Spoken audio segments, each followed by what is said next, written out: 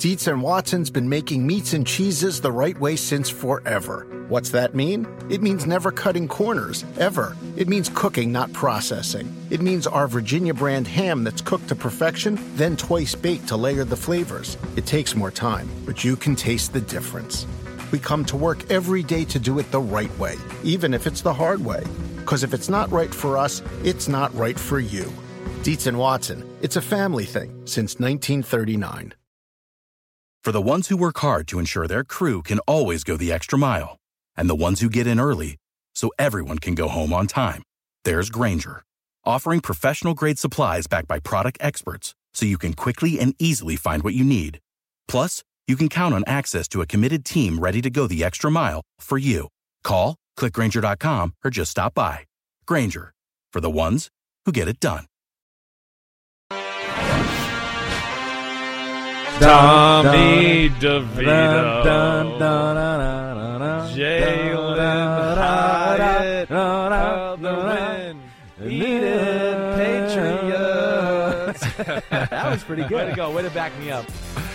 Oh, yeah, baby. What's up? It's Chris Sims Unbuttoned. It's a Wednesday, and that means it's the What the Fuck Happened podcast, a.k.a. Treasure Hunters for the PG-13 crowd, okay? That's right, and hopefully you won't have to hear that horrible singing again. I mean... I thought it was better when we were doing it in real time. Yeah, I was like, we nailed that. This just in. It wasn't. It wasn't good, okay? What makes it worse is I was looking at the news on Monday. Yeah. And I'm on, like, Yahoo, right? Because, like, you know, I'm not a big news guy, but I kind of just, like, let me just see what's going on in the world a little bit. And I'm scrolling through it, and it has that on there. And I was like, damn, of all the things I've done all week talking about football, they chose start spreading the news to put on Yahoo News. Really? Yeah, it was on there. And I was like, oh, my gosh, I can't believe it. That's the kind of things that make you think twice about doing that again. Well, all right? or the opposite, right? Maybe bad singing is what's trending now. Well, you're right. We a lot of bad of is working well on the internet, so maybe that is right. Yeah. But we got a good one today. What's up, man? How are you? Good to see you. It's a big day, like we said, Wednesday, November 29th. More importantly, it's Pete Dimalittis' birthday. 40. Right. He's 40 now. Yep. He pulled the old, it was an hour's worth of traffic getting here today. Yeah. Like, what a bunch of bull crap. He was at home getting some birthday booty, and he got here late. Like, so what the hell? He goes, my God, in our ear. He's like, I wish it was not my birthday right now. We got a special gift for him that I think we'll have visual evidence of later in the pod. So that's something you have to look forward to there. So yeah, 40 is a big number. I'm like, that's when you start to contemplate like what you're doing. It's the first time life. you think like, man, I'm actually on the downslope of life. Yes. It's actually, like, it's amazing how a switch flips. Yeah. Where all of a sudden you come back from, like, a workout and you're like, oh, shit, my back hurts. Or, like, oh, your body starts to fall apart. Yeah. And after 40 was, like, probably the first time ever I actually had thoughts of, like, death for the first time ever. Right? Where I hit 40 and just random moments of, like, damn, I mean, I could be here only 20 more years. Who knows? I mean, it's crazy what happens at that point. I remember thinking that too, and I remember thinking like I remember when my dad or my friends' dads were 40. Yeah. They were old. Yeah, you were like, oh my God, I can't believe my dad. I couldn't believe my dad turned 40. I was like, shit, Dad's old. He's getting old. And now I'm him. Right. Apparently, we have the video now. We're not going to make you wait for this. So okay, here was earlier. I went to the printing press. We had a whole ceremony. I gave Pete, much like you, I gave you a T-shirt, but Pete got a hoodie. I'm a little offended that you gave him a hoodie. And there it is. Pete Dimalittis. Yes, very well done. Once again. Good job by you sounding that out. And spelling it the right way. It was between me, you, Matt Casey, going back a bunch of times. We're like, how does Chris say this? Like, there's a strange way how he says this, and so there it is. And now it's branded on a T-shirt. T-shirt for. So congratulations, Pete. Way to go, have a good Pete! Celebration. You did it. 40 years. You made it here. You might not make it many more. Man, this is a lot of accomplishments. Cherish this one. Made it off the island of Long Island alive, and now he's here with us, still alive. This is amazing. Get to celebrate with us yappering for an hour and a half here. So you're right. We do have a good pod here. You went back and you took a deeper dive into the two most entertaining, biggest games of the week. Eagles, Bills, Jags, and Texans, both sides of the ball. We kind of went into it with an open mind. Like, we don't know what you're going to find here. Yeah. Good, bad. Yeah. No, there's some good things. Reinforces what you thought. Right. If it's different from what you thought. A little when bit you just of both watch the on game. all accounts there.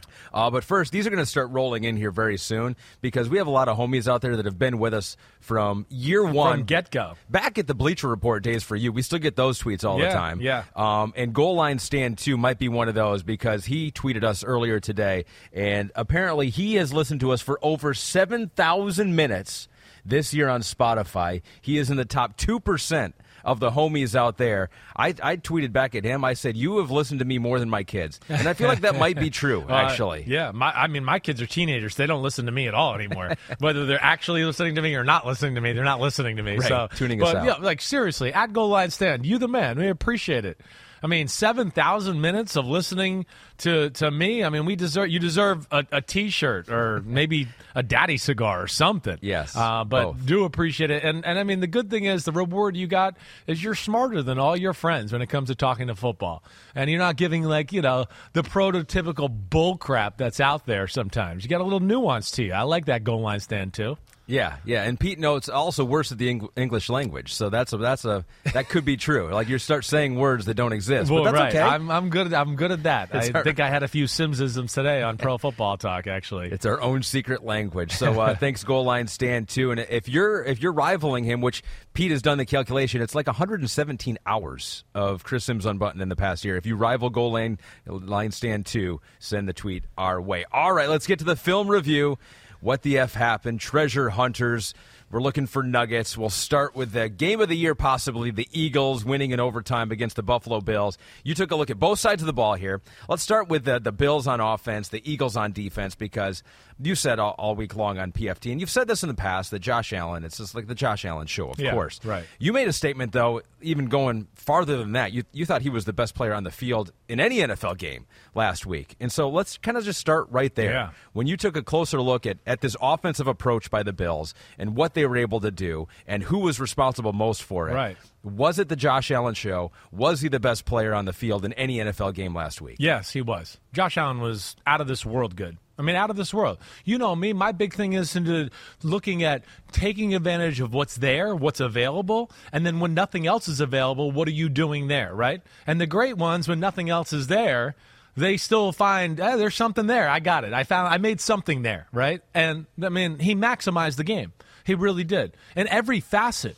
It was an incredible performance by Josh Allen. It really was. The throws, the degree of difficulties of the throws, and especially in the wet, windy elements, right? And in the game early on, it was a little bit short and conservative and get a feel for Philly. As the game went on, it became more and more difficult throws and pushing the ball down the field. But then, the amount of times people are covered or nothing's there or the pocket collapses and he still gets out or runs or makes some unbelievable throw. As the game went on, the offense delivered less and less for him, and it just was Josh Allen taking over.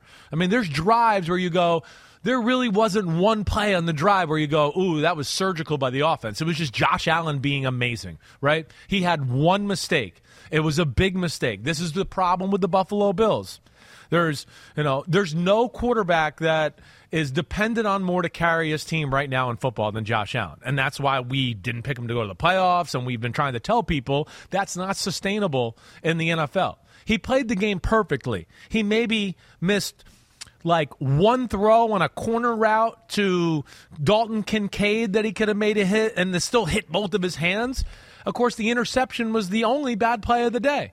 And that just tells you about the Bills in general, right? He plays perfect. He plays out of this world. I go to the gym. Anybody I talk to, they're all like, Josh Allen, Josh Allen, Josh Allen. And they still can't win the game with one of the greatest talents we've seen, right?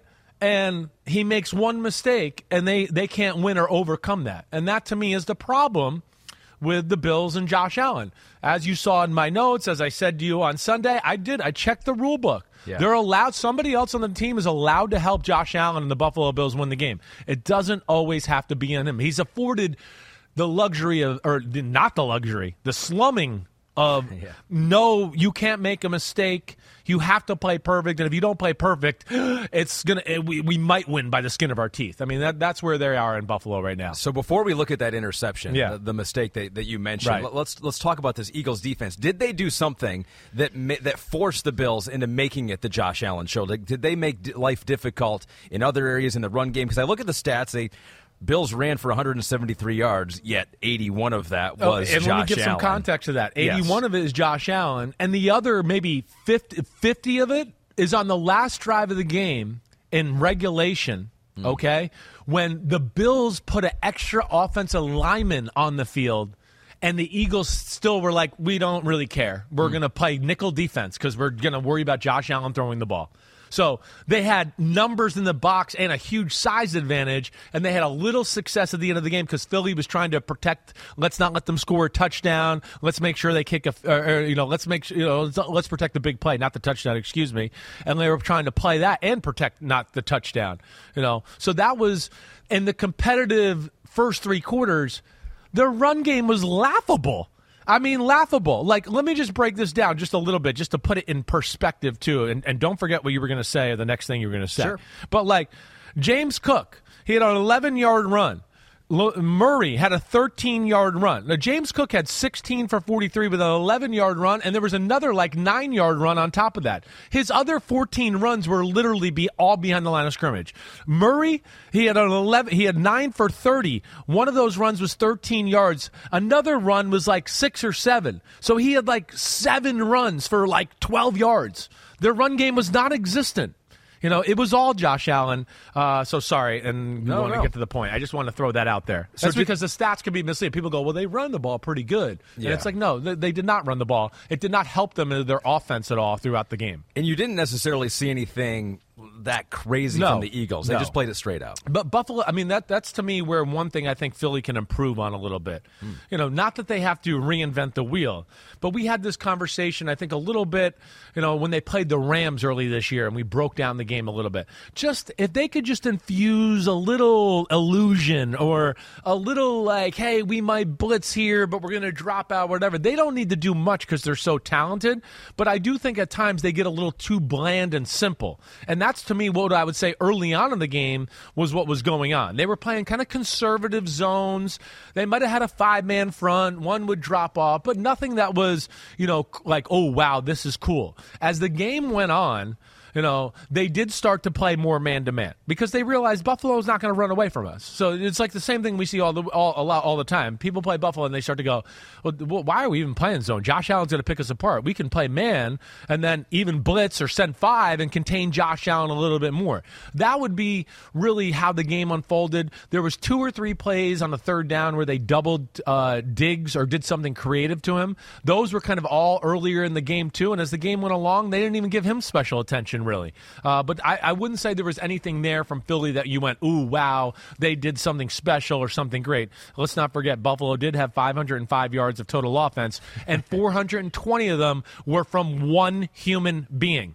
Just want to make sure that's clear. So the Eagles on defense specifically, and yes, that's where they've struggled the most. But there were some standouts that you still saw there. Oh, definitely. The defensive line gets a lot of love, as it should. Right. They've had some injuries there. I don't think Jalen Carter played a ton. I think also, who was it else they got? Fletcher Cox got hurt during the game. Jordan Davis also got hurt in the game. Yes, exactly right. So they needed other guys to step up in key moments. You thought the linebackers stood out to you. They definitely did. The Bills' O-line, this is where they're annoying. They're good at pass protecting. So, protection wasn't a huge issue the whole game. Like in Philadelphia, we know can overwhelm people as far as, what they do in the pass game. It wasn't overwhelming, but they're tough and they keep coming and they're fresh because they got so many bodies and all that. Yes, but the Eagles linebackers, aggressive as hell. Whether that's Morrow, Cunningham, 53 Ellis, who came in because I think Cunningham hurt his hamstring. Yep. But they definitely popped in the run game with when Buffalo was kind of trying to play it conservative early and throw the ball short and get their line and team used to Philadelphia, but their ability to shoot the gaps, like we talk about with good teams, hey, there's a hole there, linebacker, run through it, because the running back's seeing that hole too. He's going to be there in a minute. So they were great at reacting to that. Now, what I would say is they were so fast in reacting and so aggressive, I wrote in my notes, right? They better slow the fuck down this week against the 49ers, because if they play that aggressive against the 49ers, they're going to have George Kittle and Deebo Samuel running behind them for big gains all game long. So it's a different attack there. But then when you get into Ellis specifically, the linebacker, and I think this is where you're taking me, or at least I'm going to go there. Yeah. His play on the interception by Josh Allen was the play of the day. It was the play of the day. And he's not going to get any credit for it, but he should get credit for one reason. Go ahead. I'll let you go. Let's go Inside the Notebook, brought to you by no one yet. We still have not gotten a sponsor for Inside the Notebook. Brought to you by at Goal Line Stand 2. Yes. That's who he's bringing it to us. The top 2% homie is bringing us Inside the Notebook. So this is where we open up the notebook. We don't know what we're going to see. We know we're going to see cursive writing. There could be a swear word in there. That's right. It could be derogatory towards a player. I do see something that says no joke. It's the first bad ball of the game. It's the first bad for read. Josh. Yep. Oh, bad read. Yep. Sorry. Kid can't even read the game. Well, it's difficult. It's hard. This is high difficulty. So if you're watching on Peacock or YouTube, you're seeing it. If you're listening, we'll do the best to describe it, Chris. Yeah. Okay. So they got an empty set. All right. It's empty. He's shotgun. It's Kincaid to the right. Shakir in the slot to the right, James Cook, all the way outside on the right. So those are the three eligibles to the right side in the empty formation. On the left side, you got Gabe Davis on the outside and Stephon Diggs in the slot, right? Allen audibles to this play. Right? And he audibles to this play because it's a two-safety defense, and he's going, wait, I know they're playing zone with how they're lined up, and what he wants to do, and we used to call this 382 Y-stick lookie in the West Coast offense. Joe Brady, he learned from Sean Payton and the West Coast offense. That's what he knows. This is a play that, versus coverage, you love in the NFL, and you love if you're in the West Coast. Now, what they really want is to get Ellis to kind of move over and start to get head up on Stephon Diggs. And Stephon Diggs comes off the line of scrimmage and comes off slow. He has a two-way option here, right? And what he really wants to do is run the slant underneath Ellis because now there's going to be nobody in the middle of the field and you can catch the ball running and get some yak, right? You can kind of see how I draw it. Yeah. It's a split safety defense, Blankenship's to the left, Byard's to the right, number 31, and the coverage to the three receiver side on the right is quarters. On the left side, it's cover 2. Ellis does a great job of not attacking Stephon Diggs when he comes off the line of scrimmage. Stephon Diggs kind of comes off slow, like, come on, come and get me. Come and get me. I might break out. Because he wants to set him up to get him to move that way, and then he's going to cut right underneath him and be like, I'm too quick. See you later, right? So he tries to do that. Ellis does a great job of holding his ground. He stays inside of Diggs and makes Diggs have to make the outbreaking route. And that's where... Now, again, there's a little bit of a trust tree element here, but you still got to see the throw. And this is where Josh Allen messed up because I think he's staring down Diggs, and he's not paying attention to Bradbury on the outside. Now, traditionally, with this type of coverage in cover 2 over here, Bradbury... he should ride. Gabe Davis takes an outside release, and he should kind of ride Gabe Davis up the sideline a little bit to where Stephon Diggs should be there. But Bradbury's a pretty smart guy. He's been around football for a while, right? Giants, Eagles. He's been coached by some good people. I think he has a little feel for what might be happening, right? So he kind of jams Gabe Davis, who goes outside, but turns around right away. Doesn't ride him up the field at all. And therefore, as he turns around, he's seeing Allen look there and pat because Allen's waiting for Diggs to make the move on the linebacker and break out, and that gives him enough time to where now Allen's kind of throwing it going, wait, all I'm worried about is 53. Diggs has got 53 beat. And boom, he collapses on it and gets the interception. Huge play of the football game, as we know. One that Josh Allen will look back at and go, damn, I should have thrown the whole shot to Gabe Davis up the left sideline because I already threw a whole shot earlier in the game where I made an amazing throw, and that would have been another one. But that was truly the only mistake the guy made the whole game, and as we know, that resulted in 7 points for the Philadelphia Eagles. And that is how Josh Allen lost the game. That's for the right. For the Buffalo Bills. He's afforded no room of error. So here, let me just paint this picture. Like the first half, right? It was the second drive of the game. All right. James Cook drops a touchdown going up the left sideline. I mean, it's right in his hands, breadbasket, like right in his face, right? They come away with no points. Later in the second quarter, they get down to the 7-yard line, miss the field goal, gets blocked, right? No points, right? Of course, they had another missed field goal in the fourth quarter that was very easily makeable. But there he is. He played perfect. They dropped a touchdown. They don't come away with a field goal. They come away with 0 points and drives that he drove them down and did everything Josh Allen was supposed to do. Mm-hmm. And it's like, oh, shit, I don't know if they can win still, even though they go in at 17-7, right? Where, the quarterback on the other side, okay, and I'm not trying to, the quarterback on the other side throws an interception in the first half, he fumbles in the first half, and throws for 50 yards, and it's not a big fucking deal. And my point is that, the quarterback on the other side is afforded the luxury of, he doesn't have to play perfect. It's a different game. And I'm not trying to say that to downplay Jalen Hurts, but I'm trying to explain to everybody that the game is so much harder for Josh Allen and what he has to do and what he has to see on the defensive side of the ball on a consistent basis. And that's where we need to respect Allen more. Sure. And it's not always about stats and wins. Again, he left the field twice and they were winning. The defense can make a stop. They're allowed to, right? I mean, he left the field beating Mahomes in a playoff game. The defense lets them drive down twice in a row to win the game. I mean, that's what I mean. Yeah. But people are going to go, Josh Allen, he's 0-6 in overtime. The fuck, he does everything in overtime for them every game. Somebody else can help Josh Allen is the point of this first part of this episode. And they would like that. They would like to do that, too. Some of it you mentioned, too, they're just not capable of. Yeah. I think in pass protection, you said the offensive line looked pretty good. They did. They just That's can't, where they're good. They just can't run the ball. They can't run block. Run blocking. You're a son of a football coach. Mm-hmm. You know football. Run blocking's an attitude, a state of mind. It gets started back in the spring. It's not like week 12. We're going to run the ball and be tough now, even though we've been throwing it every play all year long, right? Not going to happen. So, they did some good things in the football game. They definitely did. They played their hearts out, right? Their desperation, seeped through the screen, right? And for them to not come out on top, I know that was crushing for them. Any last takeaway from that Gabe Davis play? You saw it on the TV version. You saw the all-22 version here. Watched film. Then I went to the TV version as I wrote in my notes because I was like, I like to try to, find things that... This is overtime we're talking about here. It was a touchdown. All-out he was blitz, wide open, yeah. Odd play in that, like we said, it was a switch release at the line of scrimmage when we talked about it Sunday night. Yeah. Right? From what Josh Allen said... in the post-game press conference, from the reaction of Josh Allen on the field, it all makes me think Gabe Davis. From Gabe Davis' reaction on the field and then to going over to the sideline and being pissed and throwing his helmet, on the heater or whatever that. Yeah, all that tells me that it was Gabe Davis. It does. And more times than not, again, my football, what I've been taught in the world, for the most part, is you continue to go straight and go over the top on that one, right? It's a route to go from the outside, switch release in, and then run a corner route. Takes too long against all-out blitz. So I can't imagine that would be the answer to an all-out blitz. I think Allen threw the ball where he was supposed to from my studies.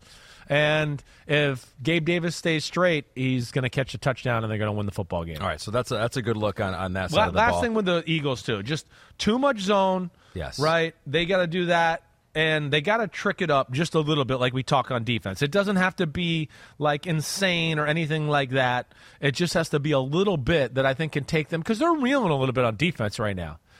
People are kind of picking them apart. They don't have a lot of yards here as of late, right? So they got to fix something, and that to me would be just a little tweak that I would make. So interesting, though, when you were talking about the linebackers for them and the fact that they popped here. Maybe that aggression will work against them against the 49ers, but it's why people say that they draft so well, because they don't prioritize linebackers in the draft. For this reason, they think they can find guys that work in their, their system. Yeah, well, and you got to at somewhere trim the fat, right? Yeah. You can't have all-stars everywhere, even though they're close to it. But that's one position where they went, if there's one area we're not going to spend top-end money or assets on, well, we got 5 awesome defensive linemen. I think we can, afford to not have great linebackers. Like the 49ers they're playing this week. What do? They trim the fat at what position? The corner position. They go, we got great linebackers and a great front four. We don't think we need great corners behind that. Same type of logic, except they just went corners. Eagles went linebackers. They're still both pretty damn good because of that. Around any corner, Within every battle, and with the dawn of each new day, the threat of the unexpected, the unpredictable, and the unrelenting lies in wait. But Marines will always be there. They are the constant in the chaos. No matter the battlefield, Marines adapt to win, defeating every shifting threat, protecting our nation's future. The few, the proud, the Marines. The longest field goal ever attempted is 76 yards. The longest field goal ever missed? Also 76 yards. Why bring this up? Because knowing your limits matters, both when you're kicking a field goal and when you gamble. Betting more than you're comfortable with is like trying a 70-yard field goal. It probably won't go well. So set a limit when you gamble and stick to it. Want more helpful tips like this? Go to keepitfunohio.com for games, quizzes, and lots of ways to keep your gambling from getting out of hand.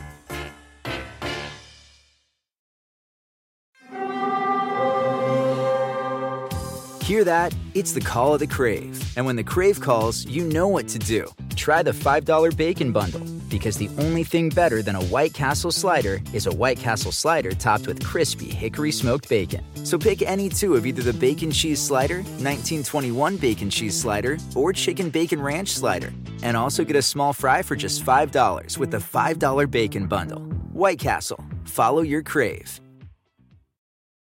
All right, flip the page to the Eagles on offense, Bills on defense. There was a second-half explosion. You already mentioned it. Jalen Hurts threw for, 50 yards in the first half. They were sputtering a bit. They only scored 7 points. Second half in overtime, they scored 24. They started to run the ball more effectively. Their yards per rush in the first half was not actually bad. It was around 5 yards a rush, but in the second half it went over 6 yards a rush. They threw for a whole bunch more yards.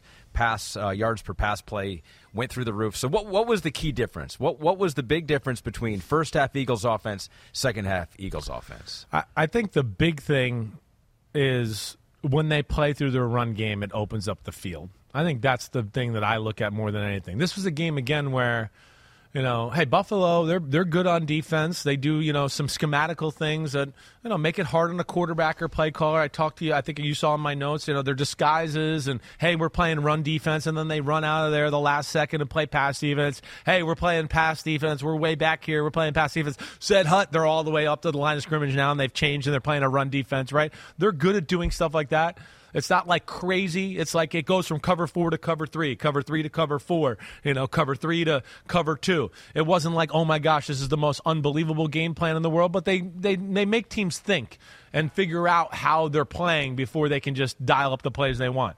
I think the big thing was just that the run game became more of a thing in the second half, and they imposed their physicality, and the Bills D-line had no chance of stopping the run game. And then because of that, what happens is the Buffalo's panicked and has to start playing run defenses, and defenses are so aggressive because they're worried about that, then it opens up some great looks in the pass game. So when you play that, they tied it together a little bit better with play actions and read option type of plays, RPOs, right? That all worked. Once they started to run the ball, some better cool play actions came with it. Yeah. Some RPO read options came with it. Yeah. And that's where they get the defense swimming, because then all of a sudden they're like, oh, shit, they're in a rhythm. They got the run game. We're worried about that. And now we got to kind of like take tactical chances to stop other things. And if we don't call the right thing and we're tactically wrong, we're going to be fucked, and somebody's going to be wide open over here. And that's what happens with the Eagles. Their physicality, their talent on the field compromises defenses to start having to call things that they normally don't want to call in certain situations. Yeah. And to me, that's what happened really in the third and fourth quarter. That's one of the things I'm curious about with the Eagles, too, because you've been so complimentary of Shane Steichen and what he's done with the Colts. It's like, I wonder how much they lost with losing him. And there were times early on in this game, and you wrote in your notes that they're not tying some of the stuff that they do well together enough. Exactly right. That's to me, and that's where in the third and fourth quarter, I thought there was a lot more in that. And we'll get into some of those examples. But yeah, that to me, a little bit, sometimes they get a little bit, I don't know if it's cocky, whatever. It's just Rolodex. Like, we came in this game and we're going to throw on Buffalo. We're throwing on Buffalo.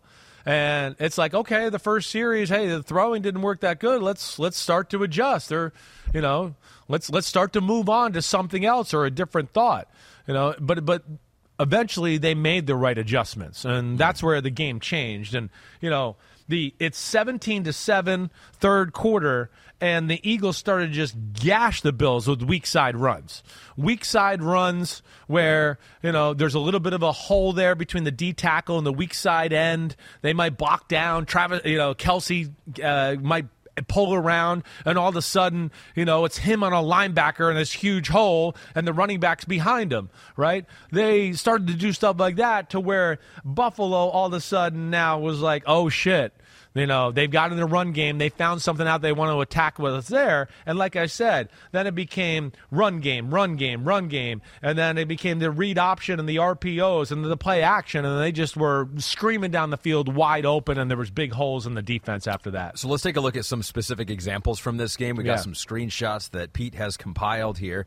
So the Bills had to be opportunistic in this game. They needed to make some plays. They did make some plays in the first half especially. We got the second quarter interception by Jalen Hurts here. What do you want to point out about this? What stood out to you about this? Well, it's cover 4, right? You see that? It's kind of like a cover 4 look. And this is, again, where I think they're still a little too much in pass-happy mode here late in the second quarter, right? And I would go, look at this look. You're the fucking Philadelphia Eagles. Come off the ball and kick the shit out of Buffalo like you did the whole second half.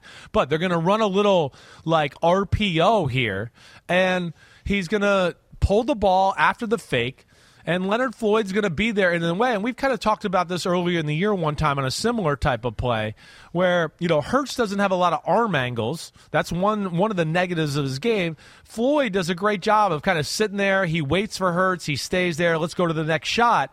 And Hurts, as he, pulls the ball, he's got Devontae Smith wide open, and it'll show it even more on the next clip here. But Hurts here, he's going to try to throw to the damn tight end 89 Stoll here in the flat, and you could see 25 Dotson is just waiting for him to come. So if Leonard Floyd doesn't tip this ball, this is going to be dicey with 25 driving on it when he finally does start to throw, because he's not even in the throwing position, right? And I don't know, do we have one more shot here just to make sure? But see here? He should have just sat on his back leg. Look at Devontae Smith coming open behind it, and he's going to hit him in a slant, and he's going to be running either way. But you see there, it's one of the things Hurts needs to improve a little bit. It's just the sidearm throws, drop it down, whatever. He kind of tries to just throw it a little hard past Leonard Floyd's ear, and he does a great job of getting his hands up and knocks it up in the air. So here was a play where he just did not hit the wide open receiver, and I think there were other times that he had open receivers, and it wasn't that he threw to the wrong guy, but he elected to scramble instead. He's such a good athlete. Right, and he makes so many plays and does some things, right, to where, Mahomes and Allen have fallen into this trap too, where, hey, wait, I've been moving and I've run and it's working for me all day, right?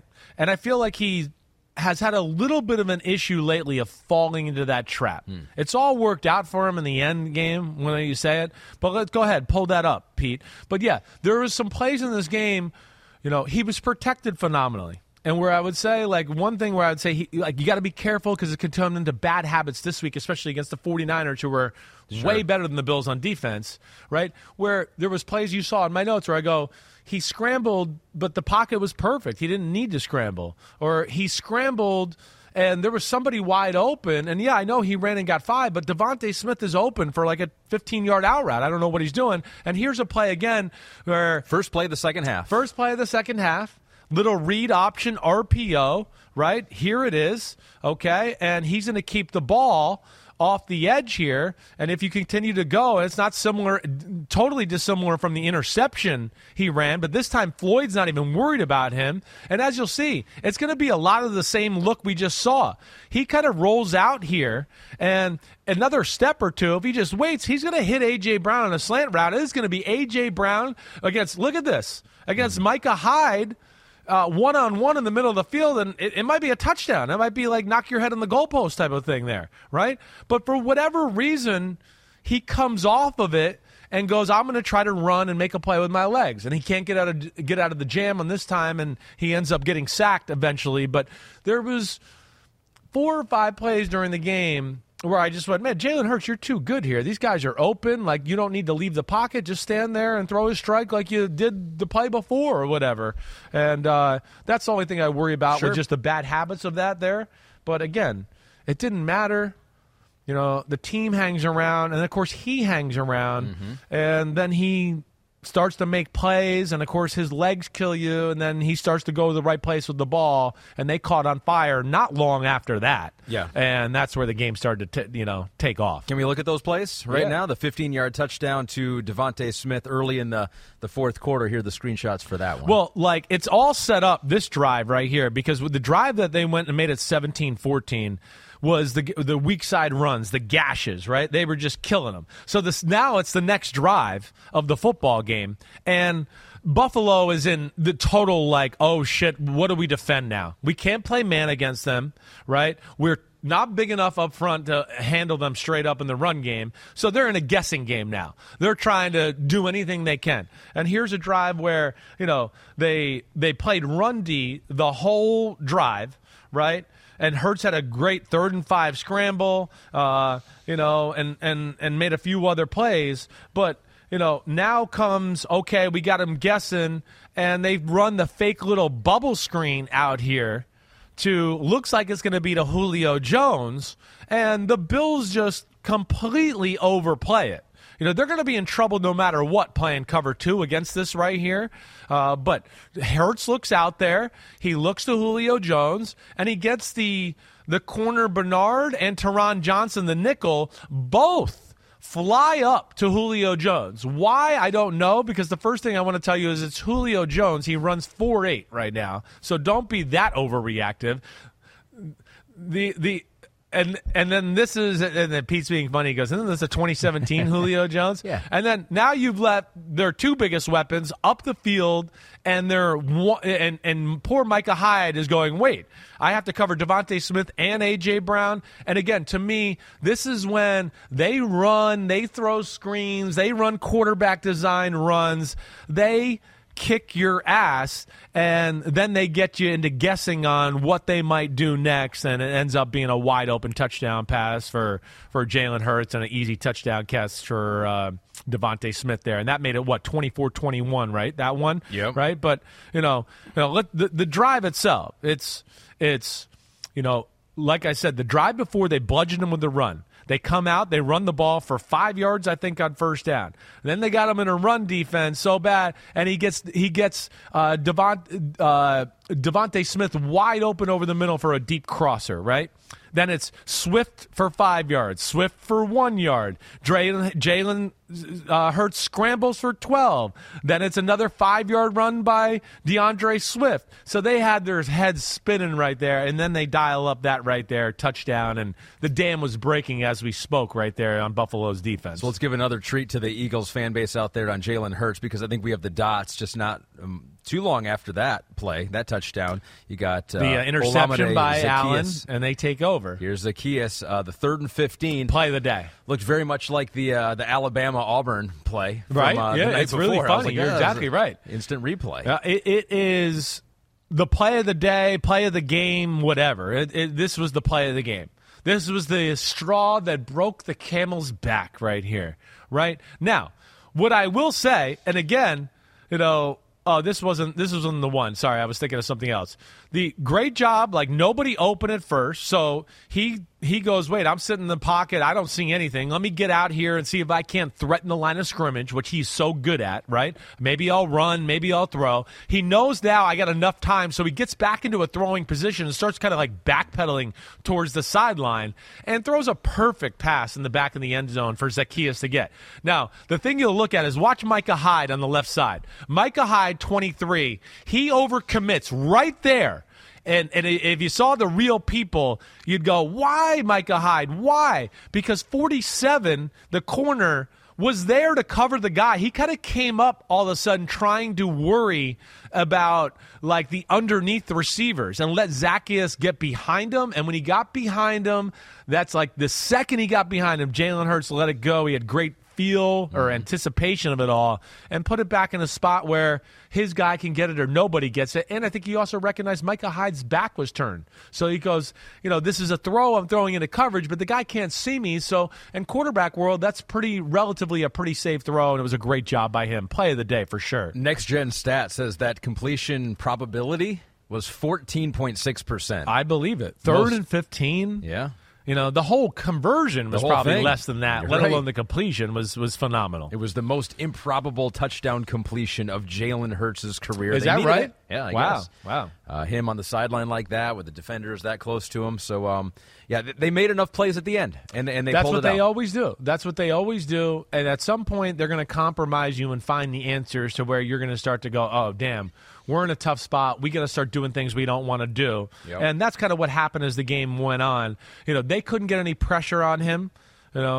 Like I said, even the plays he scrambled, they were like, you didn't need to. It was like there's nobody around, right? So they had that. And then even when they did blitz, it was a disaster. They couldn't even get close there either. So that's where Buffalo was like, I don't know what to do. We want to blitz to contain him and help him, but we blitz and he throws the ball to A.J. Brown and they get 5 and 8 and they just pick us apart slowly. So that's where it just became indefensible at the end. And once Philly starts to get like that and they crack the code, they're almost impossible to stop. The question is, who will stop them? Could it be this week against the San Francisco 49ers? I think probably Eagles fans have gotten on your case when you've mentioned that a 10-1 team is not as good as the 49ers, but Las Vegas put the 49ers as a 2.5-point road favorite in this game. And since they opened at that point total, it's been bet up to a 3-point favorite now. So the bettors think it's not even big enough. So, what can the 49ers do that could make life difficult for the Eagles? The 49ers, I think, are one of the few teams that could do some things to the Eagles that the Eagles do to everybody else a little. Like, oh, yeah, you're compromised. You got to stop our run a little bit. We got a lot of tricks up here and things we got to do. Oh, you're going to have to, now you're going to have to maybe, play man-to-man on Debo and Brandon Ayuk. Or, they're just going to be able to do some things to them that I think will get Philly in some uncomfortable positions, especially on the defensive side of the ball.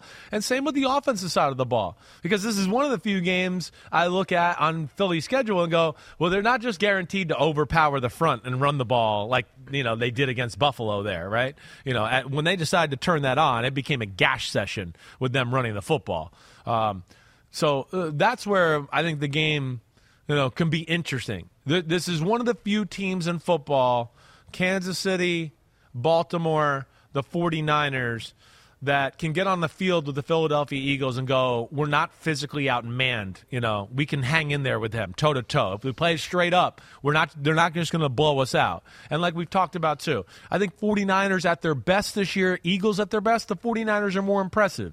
The problem is at their worst, the Eagles still win, and the 49ers lose 3 in a row. Mm-hmm. And that's going to be like, where does it meet here and where does this go? And, of course, the 49ers are going to have a chip on their shoulder and feel like they should have won the game last year. I cannot wait for this one. It's going to be. We should put that on NBC. Why don't we flex that in? Why don't we're too late on that, right? Because we couldn't do that. You think Fox is going to let that game go? Come on. It's going to break the meter. Don't we have the power there? Break the meter. The Bills are on a bye, so we'll see how they bounce back from this one. You do wonder about the Bills, right? Is there a point where it's just like they've been grinding so much and it's just like at a certain breaking point? There's so much on them, and there's so much on one guy, and they got a lot of stuff going on them all together. I will say, the fact that Joe Burrow hurt, Cleveland quarterback situation, the Colts and their quarterback situation, and it's the Houston Texans and our young football team, where I'd go, if some of those things weren't the way they were, I'd go, they got no chance of making the playoffs. But because of those situations, I sit here and go, the door's still cracked open, and we'll see where we can go. There was a point where I went, 10 wins is going to get you in the AFC. Now I'm starting to look at it and go, maybe 9 can get you in, the way it's kind of unfolding here, right? So we'll see where it goes. But, there's a lot on their plate up in Buffalo right now. So that was possibly the game of the year. But this next one we're going to look at was not too far behind. We are also going to get to on this podcast, the homies have chimed in with their signs of life and signs of death, too. Like some things they're seeing from their favorite teams that they might be liking, or things that they're seeing that might be signs of it's over for them. So we will get to that, but we want to talk about the second game because this was awesome. Jaguars and Texans, it was a 3-point game. Jaguars do get the win. 24-21 was the final here. And so I think a lot of people would have thought maybe the game that we just talked about with Jalen Hurts and Josh Allen, that's going to be the quarterback duel of the week, perhaps one of the best of the year. Your headline from what you saw when you looked at the film of this Jaguars and Texans game. It might have been the quarterback duel of the year. This one was it. This game actually gave us that duel. That game, it's a different type of quarterbacking than the game of the Hurts versus Josh Allen, where there's a little more backyard element and all of that, right? But if you're talking about maybe pure, in the pocket-ish type of quarterback play, right, and doing that, it was two guys that played at like an unbelievably high level. I mean, it was one wow throw and play after the other, and both different ways. That's what I think was really cool. Where I don't want to spoil it, but I mean. Yeah, Stroud was phenomenal. So, Trevor Lawrence is phenomenal. Let's get into it before I blow the rest of my headlines. This is the time to blow it because, let's start with C.J. Stroud because he is your man crush of the year. It's already decided. The year's not even over. He's going to be your number one man crush of the year. And it grows every time I read your notes. I was like, there's got to be something that eventually he sees about C.J. Stroud. He's like, that's a problem. And maybe there were some things in this game, but there was more effusive praise. And was it different stuff? Like, are you seeing different elements or just like more of the same with C.J. Stroud that you fell in love with 5 weeks ago? Yeah. I think that's the exciting thing. There's different stuff. It's continues, like every week another door opens. You're like, oh, shit, he can do that too? Oh, shit, right? He's slowly but surely been like showing us little moments of, hey, I can take over a game even when we're not playing our best. You better watch out. Nothing was more of that than this game right here. Because we talked about the pressures that the Josh Allen from the Jaguars. Right. We were like, okay, he had 12 pressures in the game, and you're like, okay, that's interesting because were those pressures just because C.J. Stroud is behind the line of scrimmage trying to make something happen, and eventually you're going to get close to the quarterback. We do have some numbers, I think. I was wrong with what I said on Sunday. Yeah, so it wasn't just C.J. Stroud kind of running around and creating these pressures. No, and again, that's the hard thing about watching 6 games at once, Sure. right? You're trying to watch, and, there was, maybe a few plays that were more accurate to what I said Sunday night, where it was like, hey, I felt like C.J. Stroud, some of the plays where he was buying time and stuff, it was like people were covered, and he was just waiting for somebody to get open, so I got to buy time. Not the case when I watched the film. Not at all. It really was not. There was a few of those, but for the most part of the football game, all right, Jacksonville's D-line, the Texans couldn't run the ball at all. And then 2, the pressure on C.J. Stroud in the pass game was much more turning on the film than I realized. He's so cool and calm. I think TV sometimes doesn't do him justice, right? Because he's just like, oh, I'm getting pressure. Let me slide here. Boom, completion. And you're like, oh, I don't know. It must have been nobody open. But the big thing here was he's not affected by people around him, and I think out of any game, like, this was a superstar performance. This was one-man band, Josh Allen, Mahomes, Lamar Jackson, right? Russell Wilson in his prime type of stuff. Wow. Where I would just, every play, I was like, oh, nobody's open. Oh, he's under pressure. Oh my gosh, he 20-yard completion. It's incredible.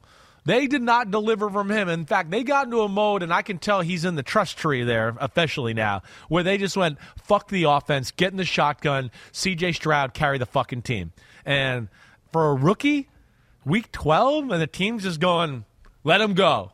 That just kind of tells you what he is and what he is behind the scenes for that football team. And they've done a little bit of both. We've seen him obviously attack down the field with Tank Dell and Nico Collins. Did you see some surgical approaches maybe in the short passing game with them too? I think they do. They have it. I think it's a game they probably could have dialed it up a little bit more, right? Between the pressures, Jags were playing a ton of zone defenses for the most part. They don't have Tyson Campbell right now. That hurts them because he could kind of be their guy where, hey, you play man and we'll play zone everywhere else, and they make it tough on you. But it was primarily zones, right? To where with that type of pressure, it would be a game where I'd have liked to seen a few, 1, 2, 3, boom, get it out. 1, 2, 3, 4, 5. Oh, here's something for a 6-yard gain, and let's see if Dell can run for a few more. I love their offense, as because it's attacks. It's down the field. Everything's aggressive, right? And that's awesome. But there was a moment in this game where I was like, a little more surgicality in the short passing game, I think might have served them well. I think one of the things, too, it's like he throws for over 300 yards, does C.J. Stroud, in a game where they really had a hard time running the ball. That couldn't do anything. I think their running backs had 11 carries for 32 yards. And so the play-action pass is such a big part of their passing game.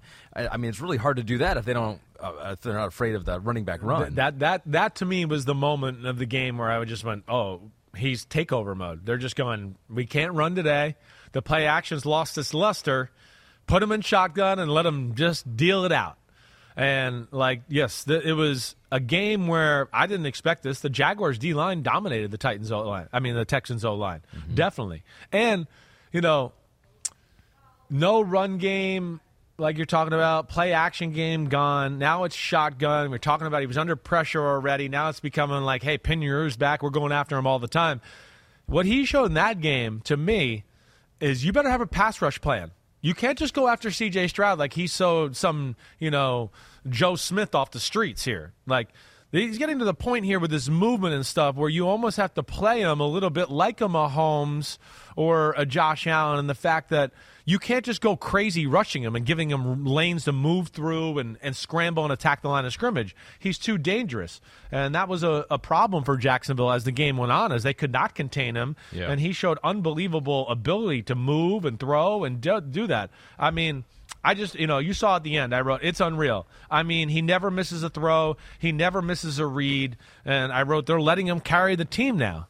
And that's unheard of for a quarterback in this 12th game in his NFL career. So what were some things that you saw from because the Jaguars defense, 21 points, that's pretty good. Yeah. Against an offense that is flying as high as the Texans have been here. Are there things that you saw from the Jaguars defense that you're like, you liked? I love the Jaguars are big across the board on the D-line. They got two really good linebackers. Their secondary is good, right? I love their safeties and Jenkins and Cisco. Right, their man-to-man ability is what's questionable, and especially without Tyson Campbell, like I was talking about. Mm-hmm. So that's something that hopefully when he's back healthy and they can get a little bit more there. But I like their defense. I do.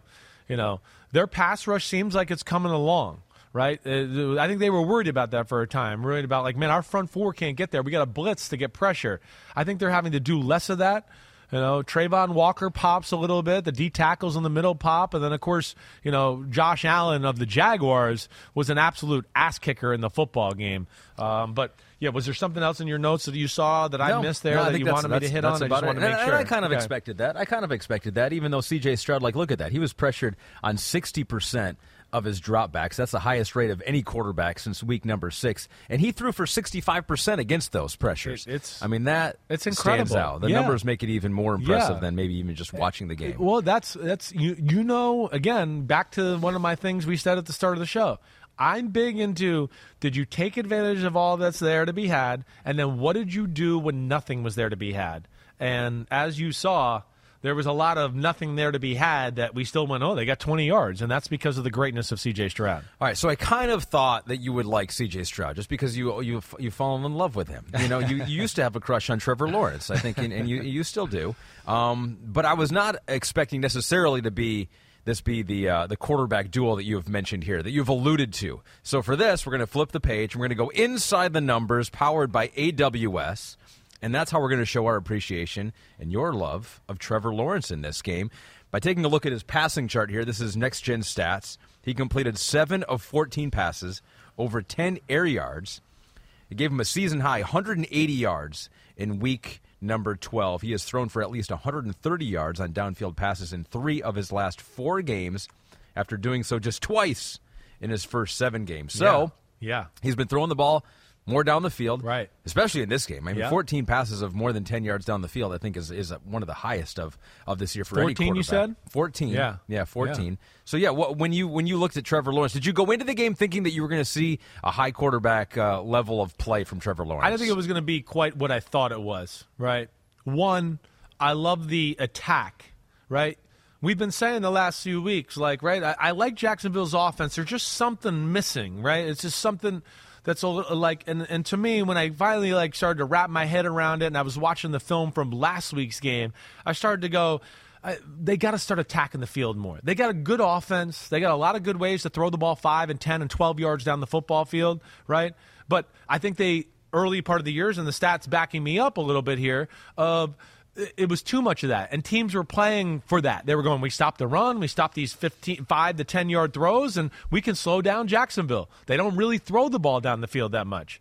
Now, attacking down the field And it opens up everything else, like you always hear me talk about. Now there's a little space on the field. The safeties back up 3 or 4 more yards. The corners start to go, I'm playing man, but I'm going to bail out of there a little bit, right? And he even had the Calvin Ridley drop on the left end zone that should have been a touchdown on one of the deep throws. 2 hands on it, should have caught it, period. But that is what I like. And then his quarterback play on top of it, different than Stroud's, where Stroud didn't have people open. He was under pressure, right?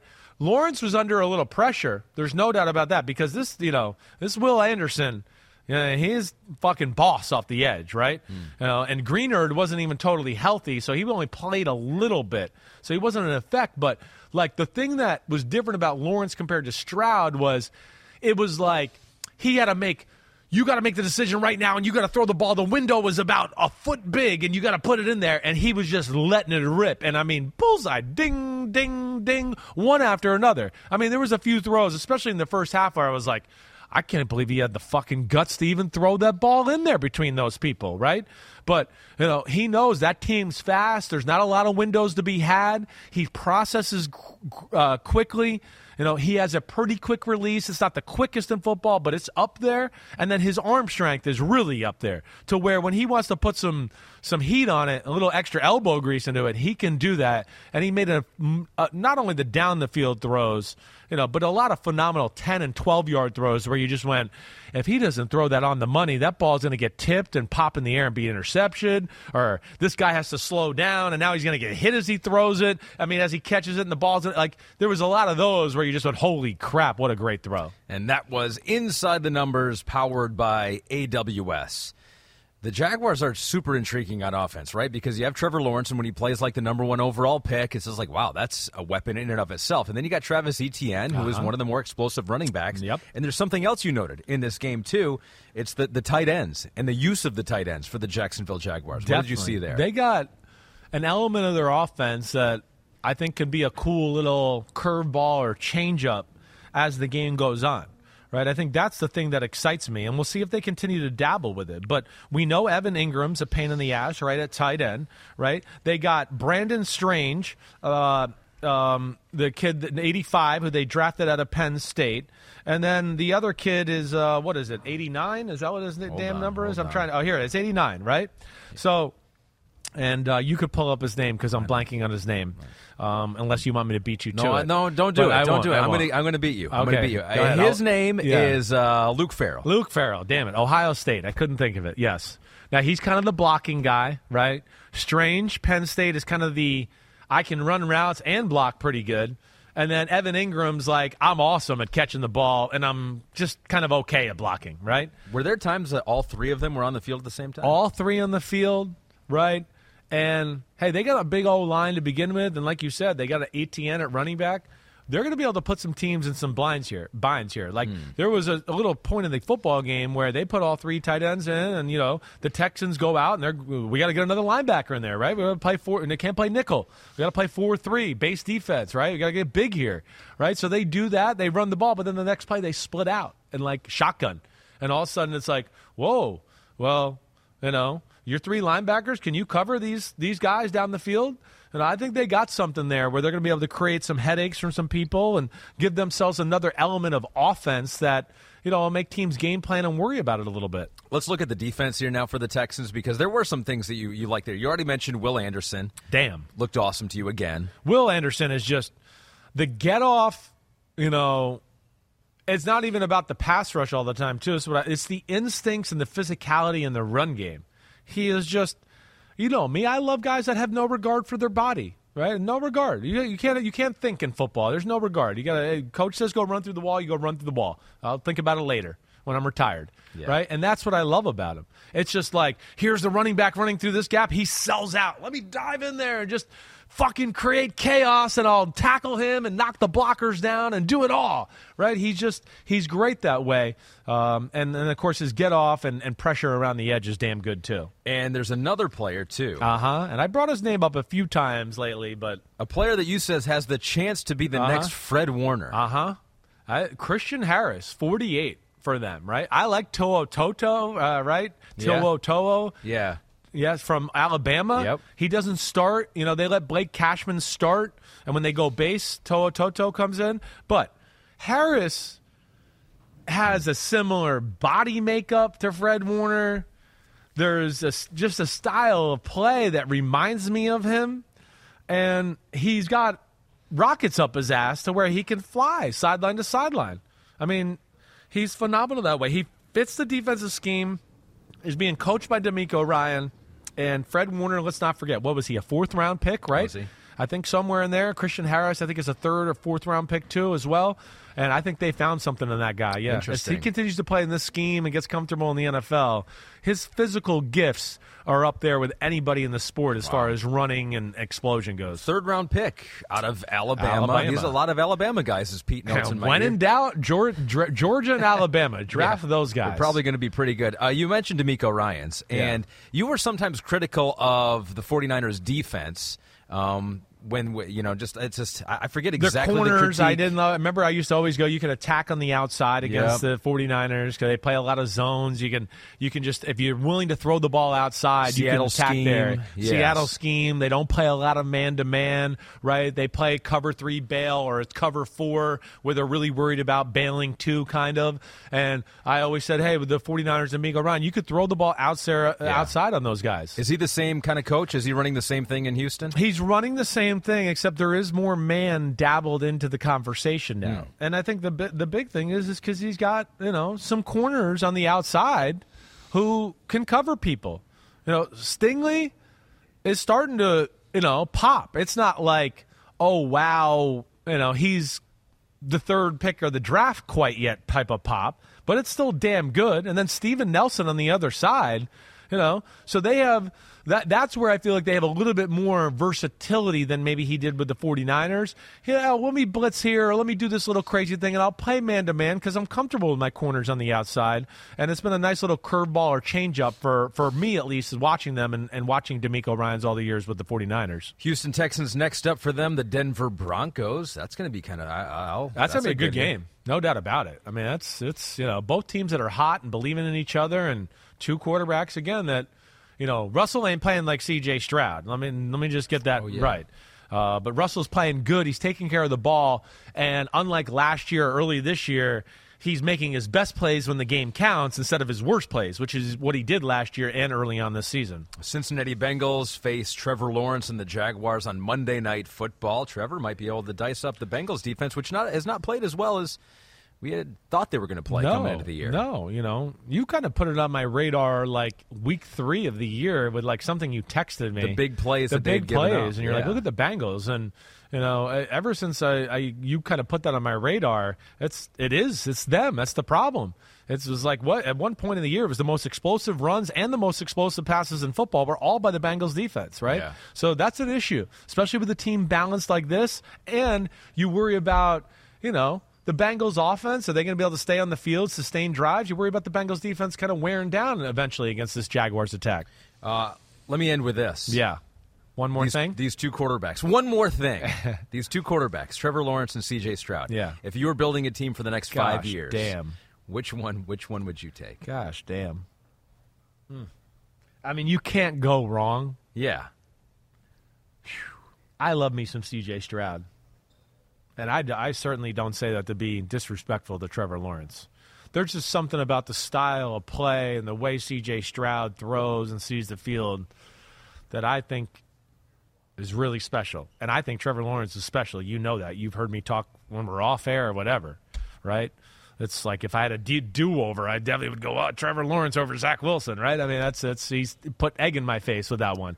But I'd probably take C.J. Stroud. Wow. Yeah. This is going to be tough because you do the top 40 quarterback rankings every year, and I feel like your top 5 is getting very crowded right now. I really think that.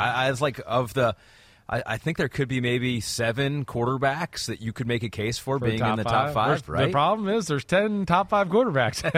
That's what we do every year. Yeah. And then we still have to make the list. Yes, all right. we do. DraftKings wants us to look at the AFC odds to make the playoffs. And so when DraftKings wants something, we do it. We do it, right. So let's take a look at the odds right now. And these are kind of the bubble teams that we have right now. And the Houston Texans, believe it or not, are a bubble team. And I might even say, like, they're a favorite. And actually, DraftKings has them as a favorite to make the playoffs right now. They're minus 110, even though they're 6-5 right now.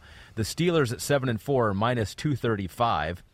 The Colts, who are currently in the playoff picture, actually not favorites to end the season there. They're plus 100. The Broncos at plus 135. The Bills down there at plus 400.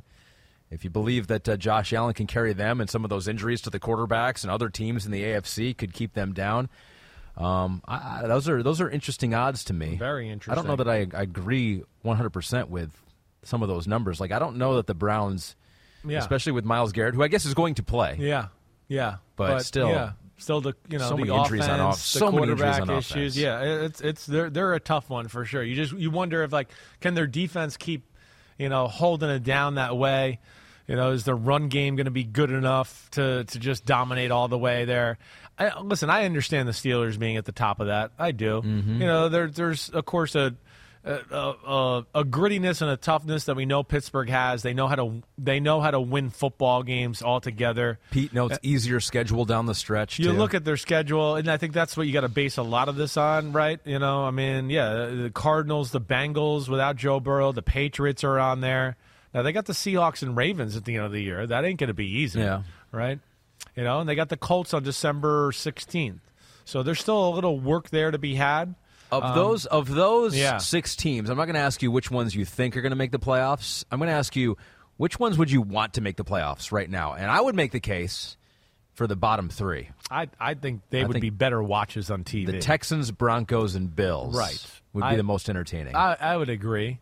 I think that's what I'd want to see too. I think, again, I respect the Browns and the Steelers and what they're doing, but those could be some ugly football games. And it could be also ugly as in okay, it's 12-10 or something. Also could be ugly and, man, neither one of these teams has enough offense. And even though their defenses are great, they're slowly getting worn down. And we look up and it's 27-9 and it's not that fun to watch, right? Yeah. Where I don't think we would fall into that trap with the other guys, right? The Texans, I look at the Texans and see a lot of things about their football team that, if you made me pick a team right there, I think I would take the Houston Texans. I would. And again, they don't have a horrible schedule either here. We got the Broncos. That'll be a big, how that sets up. They got the Jets after that. The Titans, 2 out of 3 games with the Browns scheduled in between and the Colts. So, we're seeing the Steelers and Texans, they actually are playing some similar opponents here. Yeah. It's going to be interesting, but I'm with you. I'd rather have those bottom 3 and then those top 3. What do you think the Houston Texans ceiling is? Because we started the year thinking they were the one team that we didn't have to worry about making the playoffs. I know. In the AFC. They were definitively my one team. Okay, they're not going to. We know one team's not going to make the playoffs, and now it looks like they might. And actually, they're favorites to make the playoffs. And they just played toe-to-toe with a team that you said maybe by the end of the year we're talking about as a potential 1 seed or the best team in the AFC. I mean, what's the Houston Texans ceiling right now for you? I think if they get in the playoffs, they can win a playoff game. I do think that. And then I think they could be almost like Jacksonville last year. Then go to one of the top seeds in the second round and put on a good game, and we go, oh, man, Houston almost pulled it out. Wait till next year. They're going to be dangerous, right? They get another weapon around C.J. Stroud. And I feel like that's about where it is. I don't see 2 games, I don't think so. I think something would have to happen kind of remarkably. One team fumbles, does dumb shit, whatever. But that's how I envision it. Get in, maybe win that first one, give that second game, that 1 or 2 seed, a handful and more than they wanted, but ultimately lose that game. That's crazy because it is. We're talking about the Jaguars as a team 2.5 years ago had the number 1 pick and draft Trevor Lawrence, and now they're one of the top teams in football. Shows you how quick you can turn it around. Houston, just last year. You have a good draft or 2 and 3 or whatever, and you hit your owners willing to spend a little money. You can be right back in the mix of things in no time. Don't forget, on DraftKings Sportsbook this season, new customers can bet $5, pocket $150 in bonus bets instantly. Plus, all customers can get a no-sweat same-game parlay every day. You can download the app, use the promo code UNBUTTON when you sign up. DraftKings Sportsbook, the crown is yours. The longest field goal ever attempted is 76 yards. The longest field goal ever missed? Also 76 yards. Why bring this up?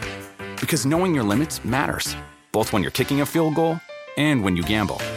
Betting more than you're comfortable with is like trying a 70-yard field goal. It probably won't go well. So set a limit when you gamble and stick to it. Want more helpful tips like this? Go to keepitfunohio.com for games, quizzes, and lots of ways to keep your gambling from getting out of hand.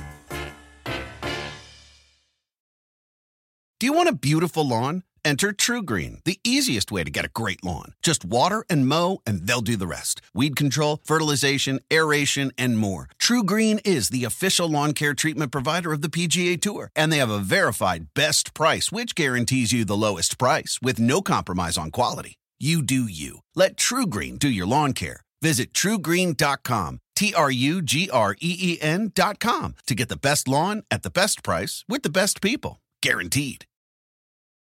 Life is a highway, and on it there will be many chicken sandwiches. But there's only one McCrispy. So go ahead and hit the turn signal if you know about this juicy gem of a detour.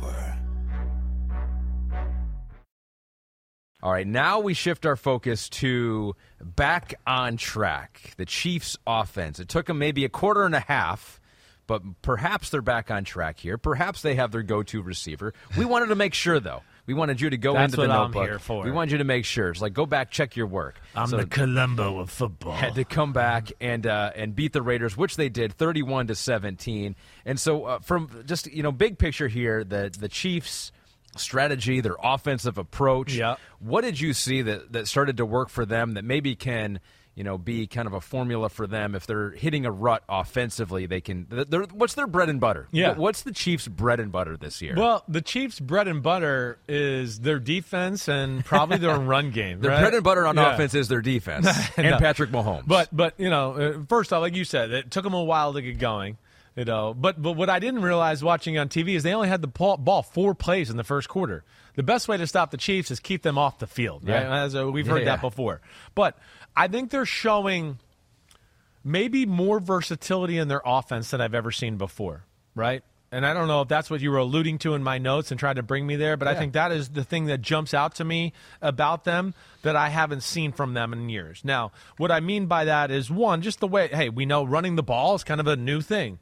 Not that they're a run-first team, but they're about as balanced as it gets as far as what I look at. And I know they always want to throw with Mahomes, but they're not going to give up on the run like they did in years past. So there's that. The screen game to the wide receivers is becoming a thing, right? They have a vast array of ways to get their guys the ball out you want to crowd the box, you want to crowd the middle of the field to take away Kelsey and all that. Boom, he's amazing. You get the ball out of his hand as quick as anybody ever and throw the ball from his knees and throw it up like a rocket on time and do that. I think that's the thing I love about them.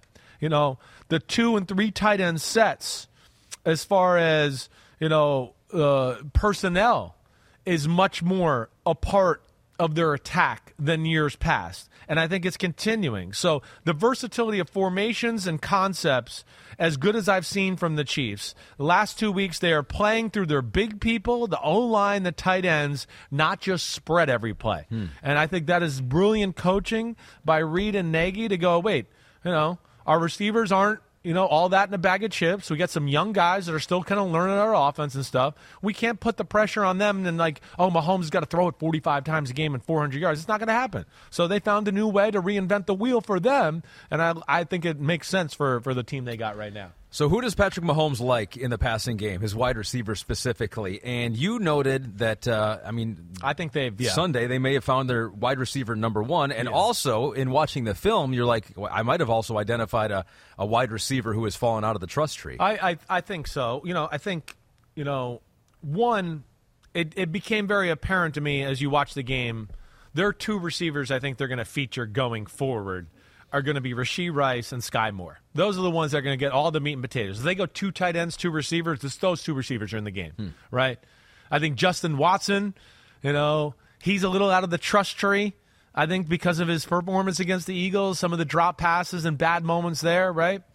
There was a few times in this game where Mahomes, like Hurts, he moved or ran. I want to go, no, Watson's open, but I think he was like, I don't want to fucking throw to that guy. I don't trust him. Or he was like, already made up his mind he wasn't going to throw to him. I think he and Valdez-Scantling will only be on there if they want them to take the top off the defense, or when they go 3 tight ends and they go, we got to stop the run. That's when they put Valdez-Scantling on the board, on the field. Because now, hey, play action, he runs a post. Hopefully he catches it, unlike the Eagles game. But, yeah I think you're going to see them feature 4 and 24, Sky Moore and Rashee Rice. And this was the first game that I felt like there was probably 6 or 7 plays in the game plan where Rashee Rice was the bona fide number 1 read. They called the play to hope they'll get the ball to him and see what he can do.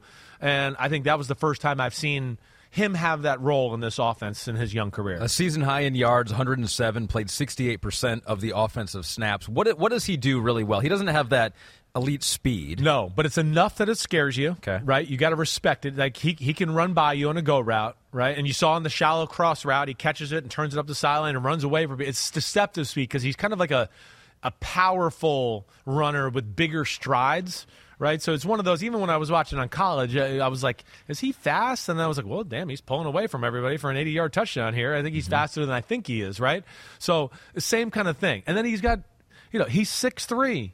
He's 207 or 8 pounds, right? He's got good body control. So he can catch the ball and break tackles, arm tackles, drive the pile forward, and then he can win the big boy plays on the outside where, hey, if I don't beat you deep, you could throw the ball back shoulder to me and I'll bump and grind with that guy next to me and I won't let him catch the ball. You put the ball in the right spot, I'll go get it, right? I think that's the good thing there. Even had a play, too, like Mahomes scramble. He found the right spot. Mahomes hit him. Showed some instincts there. So I think that's the thing I like about his game. I think they found a guy at least that they can feature a little bit in the pass game. Run the ball, short passing game, screens, and the occasional shot play. That is the formula for the Chiefs right now, and I like it.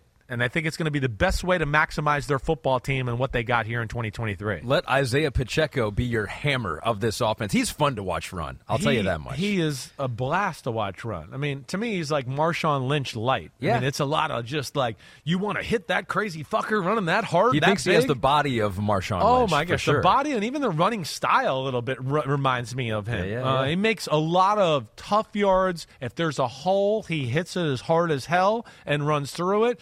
My problem with Isaiah Pacheco is if they called the run to the left, he can't see anything but the fucking left. Like, there was a number of plays, and I think that's probably why you're bringing this up, where I want to go, I know you're supposed to run between the guard and the tackle on the left, but that hole is not there, and there's a huge hole to cut back into.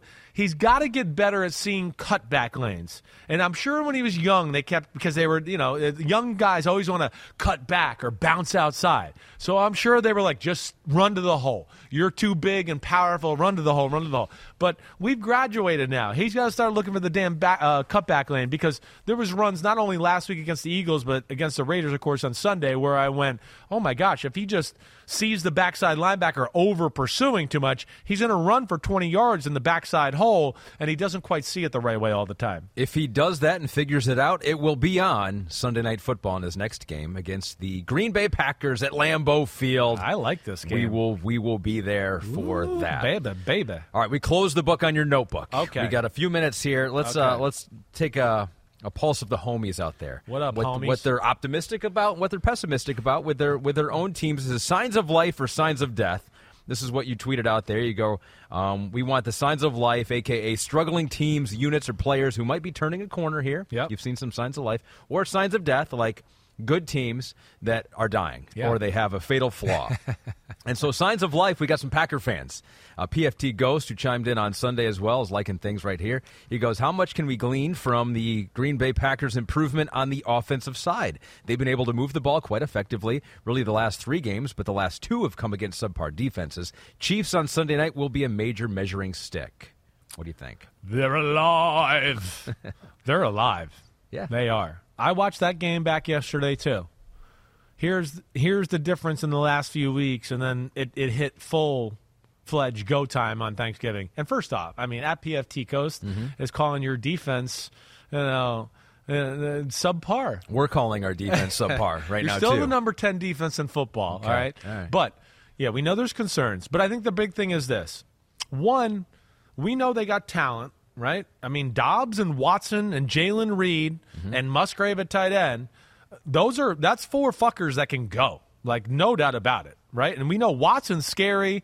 Reed on the reverses and the intermediate stuff is scary. Dobbs is damn good, and Musgrave can run really damn good for a tight end. And we know they got some running backs, especially when they get Aaron Jones back. The big thing on Thursday it was the first game where I felt like there was fuck Jordan Love, we're running the offense and we're attacking, right? No more like, oh, I want to take care of him in this situation and I want to run this play because he's comfortable about it. I feel like the last few weeks, and I think I've said this, it finally got to the point a little bit where they started to just go, he's either going to succeed or he's going to fall flat in his face and fail. But we can't, keep the training wheels on anymore, right?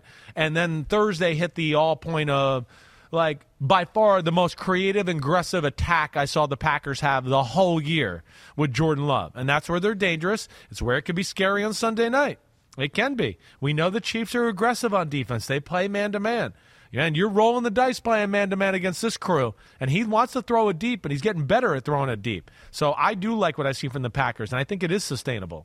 And Peyton Man Thing says to you, Packers, ! Is Jordan Love the future for the Pack? Looking more like that. It is looking more like that. And, I know he alluded to a few weeks ago, he said they were simplifying the offense. And, yeah, they were. Like I was saying, there was a point there where I was concerned, and it was so simple, and they were so worried about making sure he didn't look good that it was hard for them to play good or look good on offense or as a football team. That's gone. He plays like he has the last 2 or 3 weeks. He's going to be the future of the Green Bay Packers. I see things in his game that certainly show he could do it. I went through a time here during the year where I was like, I don't know. I'm not sure he's going to be able to turn the corner here. But like our guys say here, the last 3 weeks he's certainly showed another side, and Thursday was a whole different side. His talent is real. Mm-hmm. He can run. He's big in the pocket. And you saw he can make some awkward throws off his back shoulder and do some of that. He does have some arc talent. So It continues on this trajectory. You got Jordan Love for a long time. Totally. I think he's clearly shown enough where it's like the risk of maybe getting better in a draft than a quarterback. I mean, look what we just had with our quarterbacks, Trey Lance, Mac Jones, and Zach Wilson. You never know, right? Even some of the highest prospects. It's just like we've seen it. We've seen him do it in the NFL against NFL defenses where you're like, I think you can ride that. And at Jeff McKeefrey, he wanted to know about the defense. The defense has got so much young talent on it and stuff, and they're starting to be real on that side of the football. If they can get their damn corners back healthy, Green Bay is one of those teams where I wouldn't be shocked if they made a late run here because they got talent across the board. So that scares me as a Lions fan that we have a team showing signs of life in the NFC North, but good thing the Vikings might be showing a sign of death. Salary Cap Sports said, can you hit on the 4 Josh Dobbs interceptions, even though 3 of them were on tipped balls? Not his fault, but the sports radio talk guys beat him up over them. Okay, so let's see if I can get my mind right on these here. It was not a good game. He did get a little unlucky. He missed throws.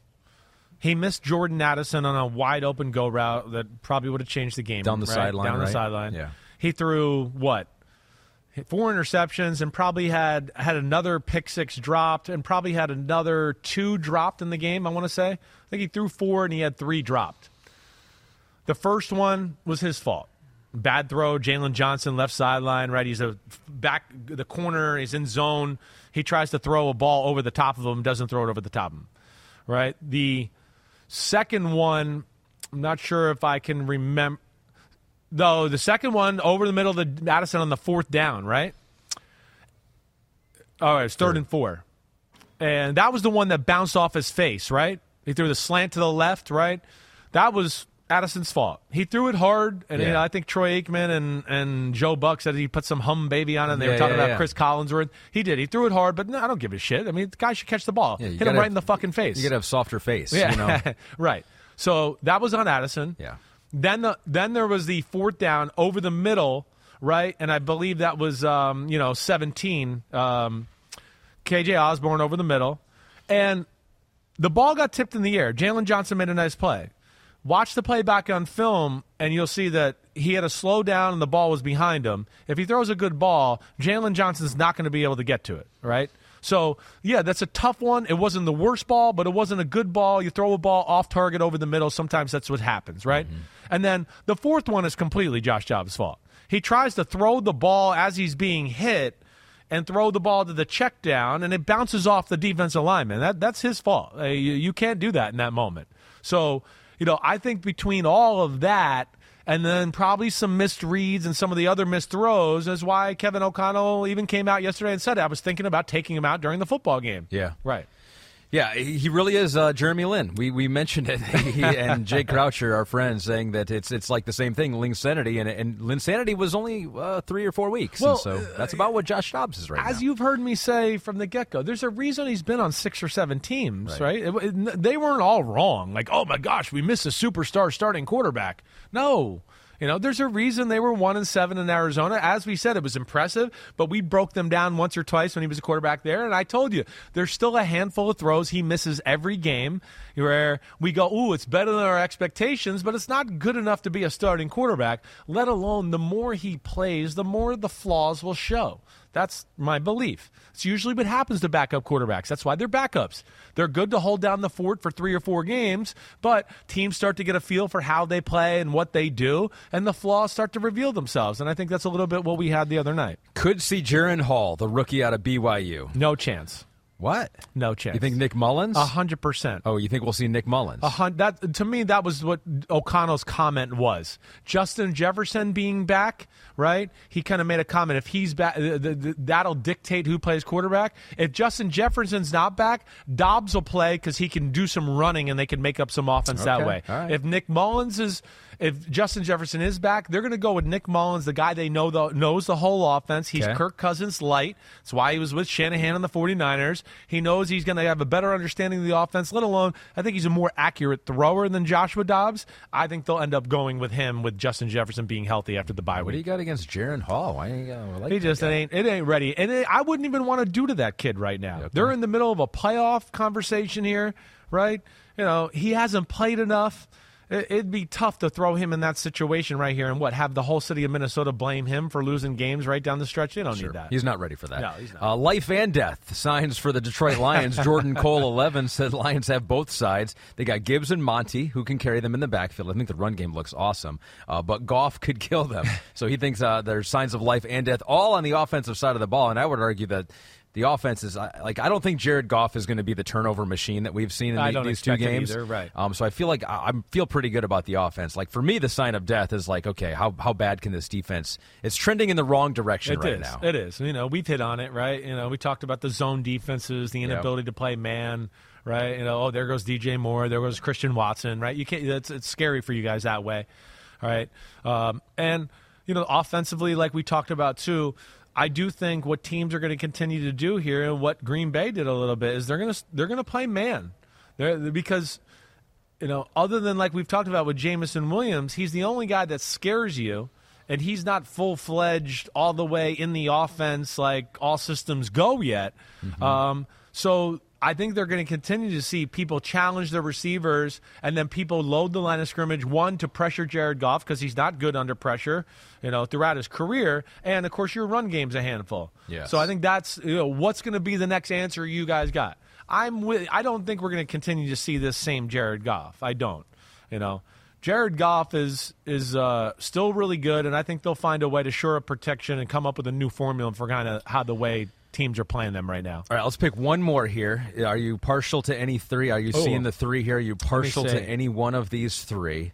Signs of life or signs of death? Well, I mean, the one on the bottom's pretty good. Neil Mo 2010 says, "What's up, the Unbuttoned Squad?" Hey, what's up, Neil Mo 2010? Signs of life, the Broncos offense, particularly what they did to be so effective in the run game against the Browns D. Thanks, as always, for the great content. Thank you, Neil Mo, for the question. I'm with them in the life department there at Neil Mo 2010. Defense, we know, been good, right? Got a pretty good secondary. I think they figured out how to play there. They do got some pass rushers that can be disruptive. And the big thing that jumps out to me is just I feel like their game plan's the right way every week. That's the right thing, right? Like, when you play Cleveland, you got to run the ball, and then you got to make sure that their defense doesn't win the fucking game, right? I was watching that game the other day, kept going, watch. I kept saying to Devin McCoy, they're going to make a play. They're going to get a turnover or just something. This game's going to turn into Cleveland's favor. But Russell Wilson, I'm sure Sean Payton all week was Be conservative. If you got to take a sack, take a sack. Don't let these fuckers get mad and foaming out of the mouth and start getting strip sack fumbles and pick sixes and all that. Because when that happens, then we're behind, and now we got to throw, and now we got to pass block against these dudes, and you can't do it, right? And then they're creative in their coverages and everything there. So that, to me, is week in and week out, I see the right approach. And then, of course, the team's buying into it. And Russell, like we said earlier in the show, they are running the ball. Okay, and then Russell's playing the right way. They're not going to be one of the top offenses in football, but they're going to have the right attack, and they'll pick their moments of when to make a big play. And I think they're going to continue to play with that way. But I see life more than I see death in Denver. Sean Payton's like, do not screw this up for me, Russ. Do not. It's my reputation on the line. Keep it safe and keep it clean out there. All right, thanks to the homies for that. We end with the Big Butt of the Week awards times 2. We end with the big ends. We end with the big ends. Woo! It is that time. Big butts, and we cannot lie. The Big Butt of the Week awards. Time to give some love to these big guys. Some tushes. There's a couple sacks, forced fumble. He's a butting superstar. Woo! Give it to him, Ahmed. One butt cheek. And this is why you're the big butt expert of the world right now. Woo!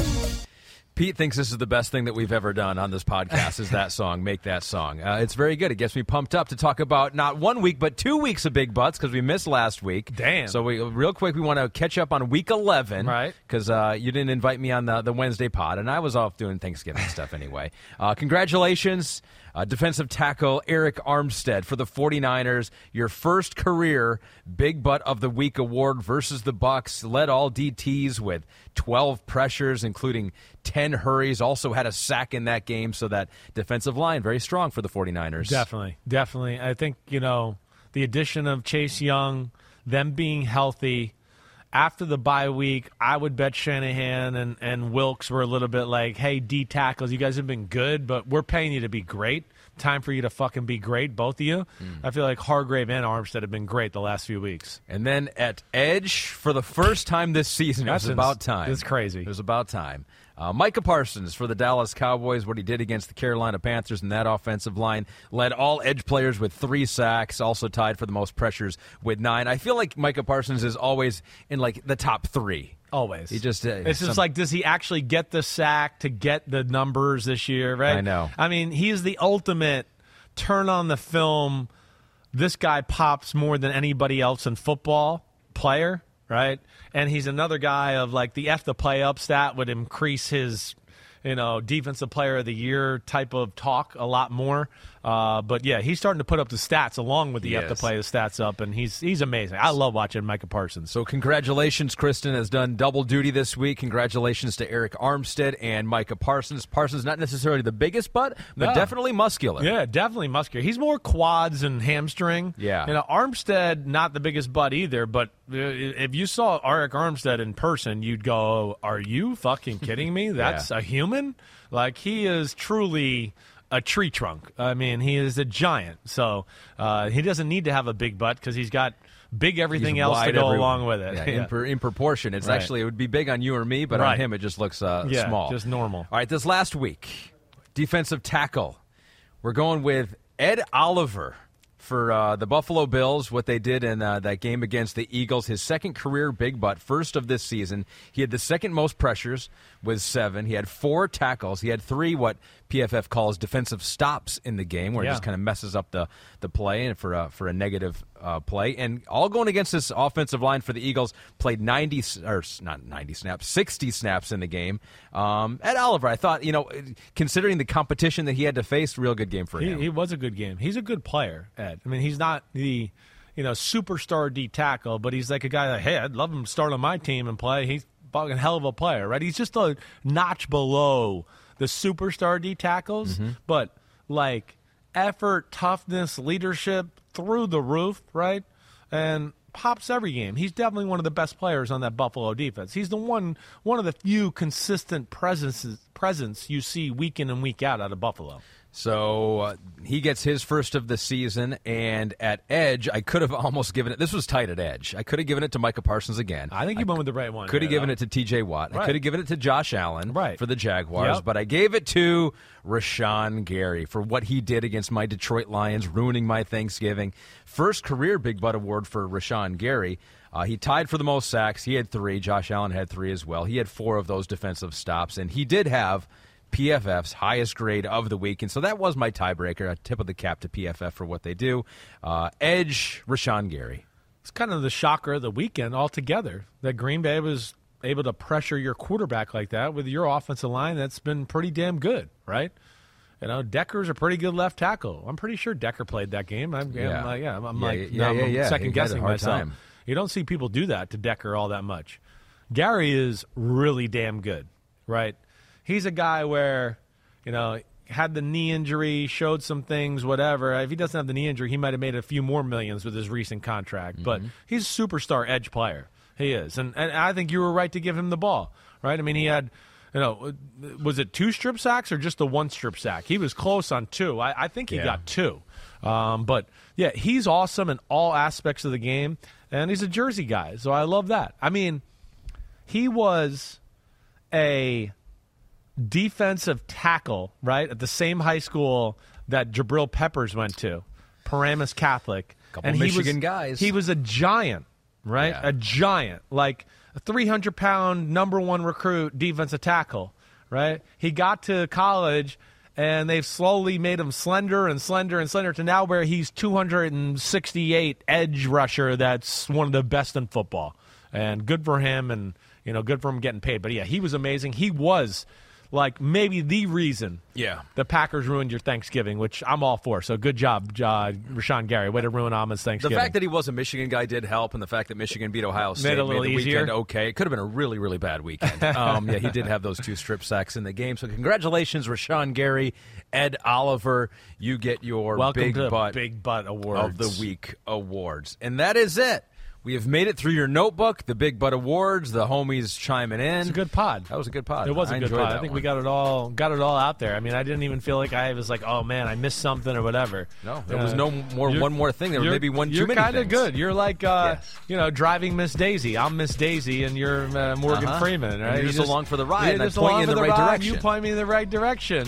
You take it. So way Pete to go. Gets in my ear, although he sounded older in my ear when he was talking to me. Well, yeah, he too, is older. So. He's older. Like right? an old and man I have now. a feeling you drive like an old man. I figured. Me? Yeah, you're an old man driver. I'm a pretty aggressive driver. Okay. Yeah. All right. Yeah, I'm not. I'll get in there. You know when you have to. There. You have to be on the East Coast, right? You're you have no learning that? choice. Yeah, it's like either be an asshole or get run off the road. That's Exactly. the way it is in the East Coast. All right, everybody out there, don't be an asshole. Be a good guy. Everywhere, on the road and other places in the world. Yes. You know where to find us tomorrow. PFT PM, Chris Sims on Button Collaboration. We'll do the Picks podcast.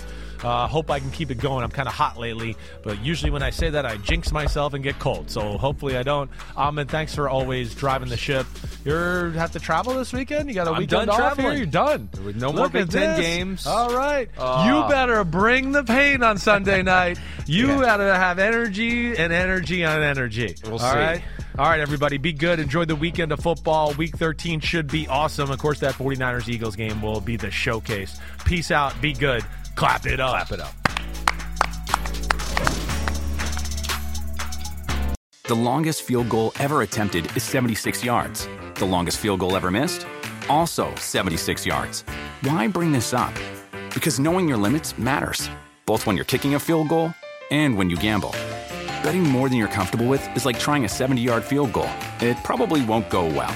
So set a limit when you gamble and stick to it. Want more helpful tips like this? Go to keepitfunohio.com for games, quizzes, and lots of ways to keep your gambling from getting out of hand. Life is a highway, and on it there will be many chicken sandwiches.